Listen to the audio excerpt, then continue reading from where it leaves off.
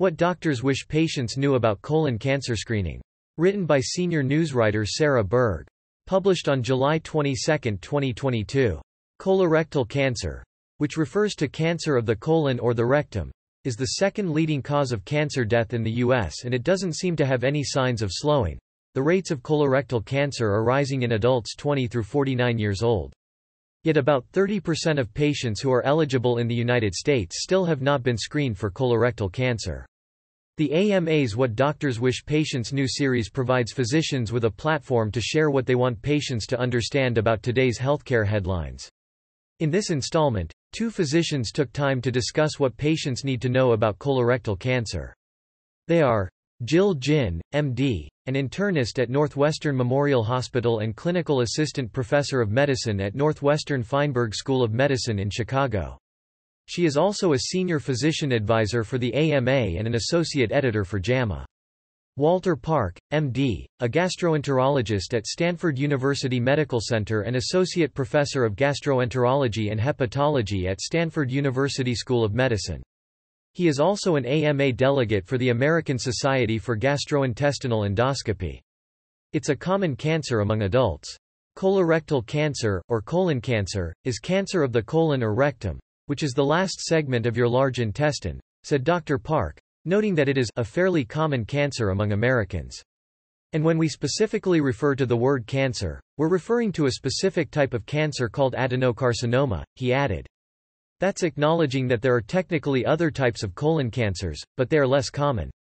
Colon cancer is more common than rectal cancer, but they often do get combined together, Dr. Park said. But the reason why they get treated separately is because they have different treatment implications.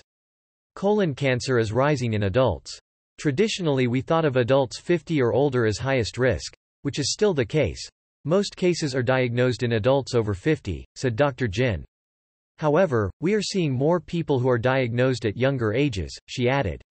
It's estimated right now that about 10% of new diagnoses are in people younger than 50. That number is going up, which is interesting because no one is really sure why. We don't know what the trigger is from, whether it is dietary or not, Dr. Jin said. So, we do think of anyone as being susceptible. However, the highest risk is still in those 50 and above. Start colon cancer screening earlier. At a minimum, the average American over age 45 is considered susceptible enough to warrant screening, said Dr. Park, an AMA member. We more recently have moved those guidelines down to 45 out of increasing recognition that Americans are getting colorectal cancer at a much younger age. This trend is evident enough that the guidelines have been changed to an earlier start date of 45 years old, he said. While the U.S. Preventative Services Task Force recommends screening for colorectal cancer in adults 45 to 75 years old, adults 76 to 85 years old should be selectively screened because the benefit of screening all persons in this age group is small. Screening reduces your risk. The real benefit is that participating in a screening program, such as screening colonoscopy, reduces your risk of developing colon cancer by about 80%, said Dr. Park. While it's not an 100% guarantee, compared to not having the colonoscopy, it's a significant reduction, he said. The reason why screening is widely encouraged and should be entirely covered by your health insurance company is because the evidence shows that early detection has benefit. Colon cancer screening is probably one of the tests that has some of the strongest evidence of benefit, Dr. Park said. For us gastroenterologists and gastrointestinal oncologists, taking care of patients with colon cancer sometimes can feel tragic because it seems like there was an opportunity missed. Many of these could have been prevented had patients participated in screening. Additionally, Black individuals are experiencing disproportionately high incidence of and mortality from colorectal cancer, almost 40% higher than those of white people. That is why it is imperative that screening for Black patients is made a top priority. Family history can increase risk.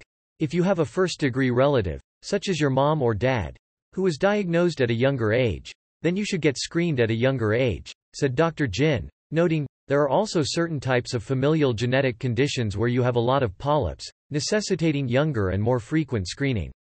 First degree is more important than second degree than third degree. And the more family members you have who are afflicted with colon cancer, then the higher your risk, said Dr. Park. If there does seem to be a pattern of family history, then one should consider seeking genetic counseling to determine if you should be screened for a hereditary mutation that may explain why it seems so common in your family lineage. Inflammatory bowel disease a risk factor. Inflammatory bowel disease includes ulcerative colitis and Crohn's disease, two autoimmune conditions that affect the gastrointestinal tract, said Dr. Jin. Ulcerative colitis in particular has been associated with increased risk of colon cancer. Those patients with inflammatory bowel disease are treated differently in screening, surveillance, evaluation, said Dr. Park.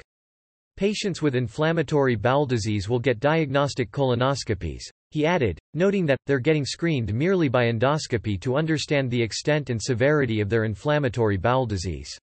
But even in their quiescent state, or considered curative, their history of having such requires them to have a different follow-up scheme because their risk is considered higher, Dr. Park said. Now, a family history of inflammatory bowel disease does not necessarily confer a change in how one should be screened for colon cancer. Colonoscopy is gold standard test. For the average American, there are a variety of screening test choices, but the most important is just to get screened, said Dr. Park.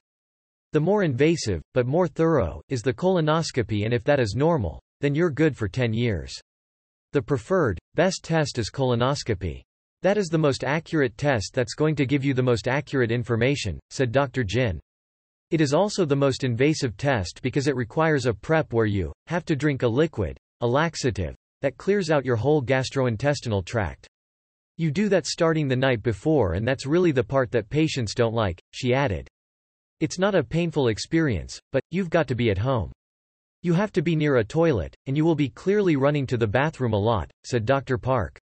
But it's intentional because you're trying to clear yourself out and, of course, that's an uncomfortable experience. There are ways to gamify it or make it more tolerable. One of my colleagues likes to chill the preparation drink, put it in his beer glass, sit down and watch his favorite movie, he said, noting that, sipping it like a beer helped him to try to normalize the situation. There's also a stool-based test.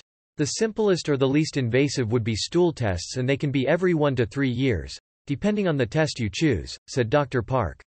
Such tests are, looking for abnormal DNA that might be reflective of any cancer cells, said Dr. Jin. But the problem with that one is that there is a high rate of false positives. Then with a positive test, you have to get a colonoscopy anyways as the next step, she added. The bottom line is any test that patients are willing to do is better than none, Dr. Jin said. Don't drive after your colonoscopy. The day of a colonoscopy you are sedated, so you are out of it for most of it, said Dr. Jin. What I hear from patients is that they don't mind that day. I actually had one patient who said it was the best nap they ever had. People react differently to the sedatives that they get, but usually it is the easier part of the process, she said. But what is important to note is that, afterwards you need someone to drive you home. You should be fine later in the day, though. You just should not drive right after, Dr. Jin said. Get screened for your loved ones. The biggest tragedy is having patients develop colon cancer when it could have been detected earlier, said Dr. Park. Sometimes the most motivating factor that I find helpful is, particularly to parents who have kids, it's easy to say, don't do it for yourself, do it for your children. It's a little harder to convince people who aren't married or who are single because they say they can live with their own life, he added. But you can make the argument. Do it for your friends and your family as well because you'll be helping them from having to take care of you. Always talk to your doctor. If you have symptoms of any abdominal pain, bloating, changes in the stool, or blood in the stool or bleeding that you see in the toilet, then definitely talk to your doctor, said Dr. Jin. That would be more of a case of a diagnostic colonoscopy as opposed to screening. Any symptom-based concerns should always be addressed separately, she said, emphasizing that, you should always talk to your doctor.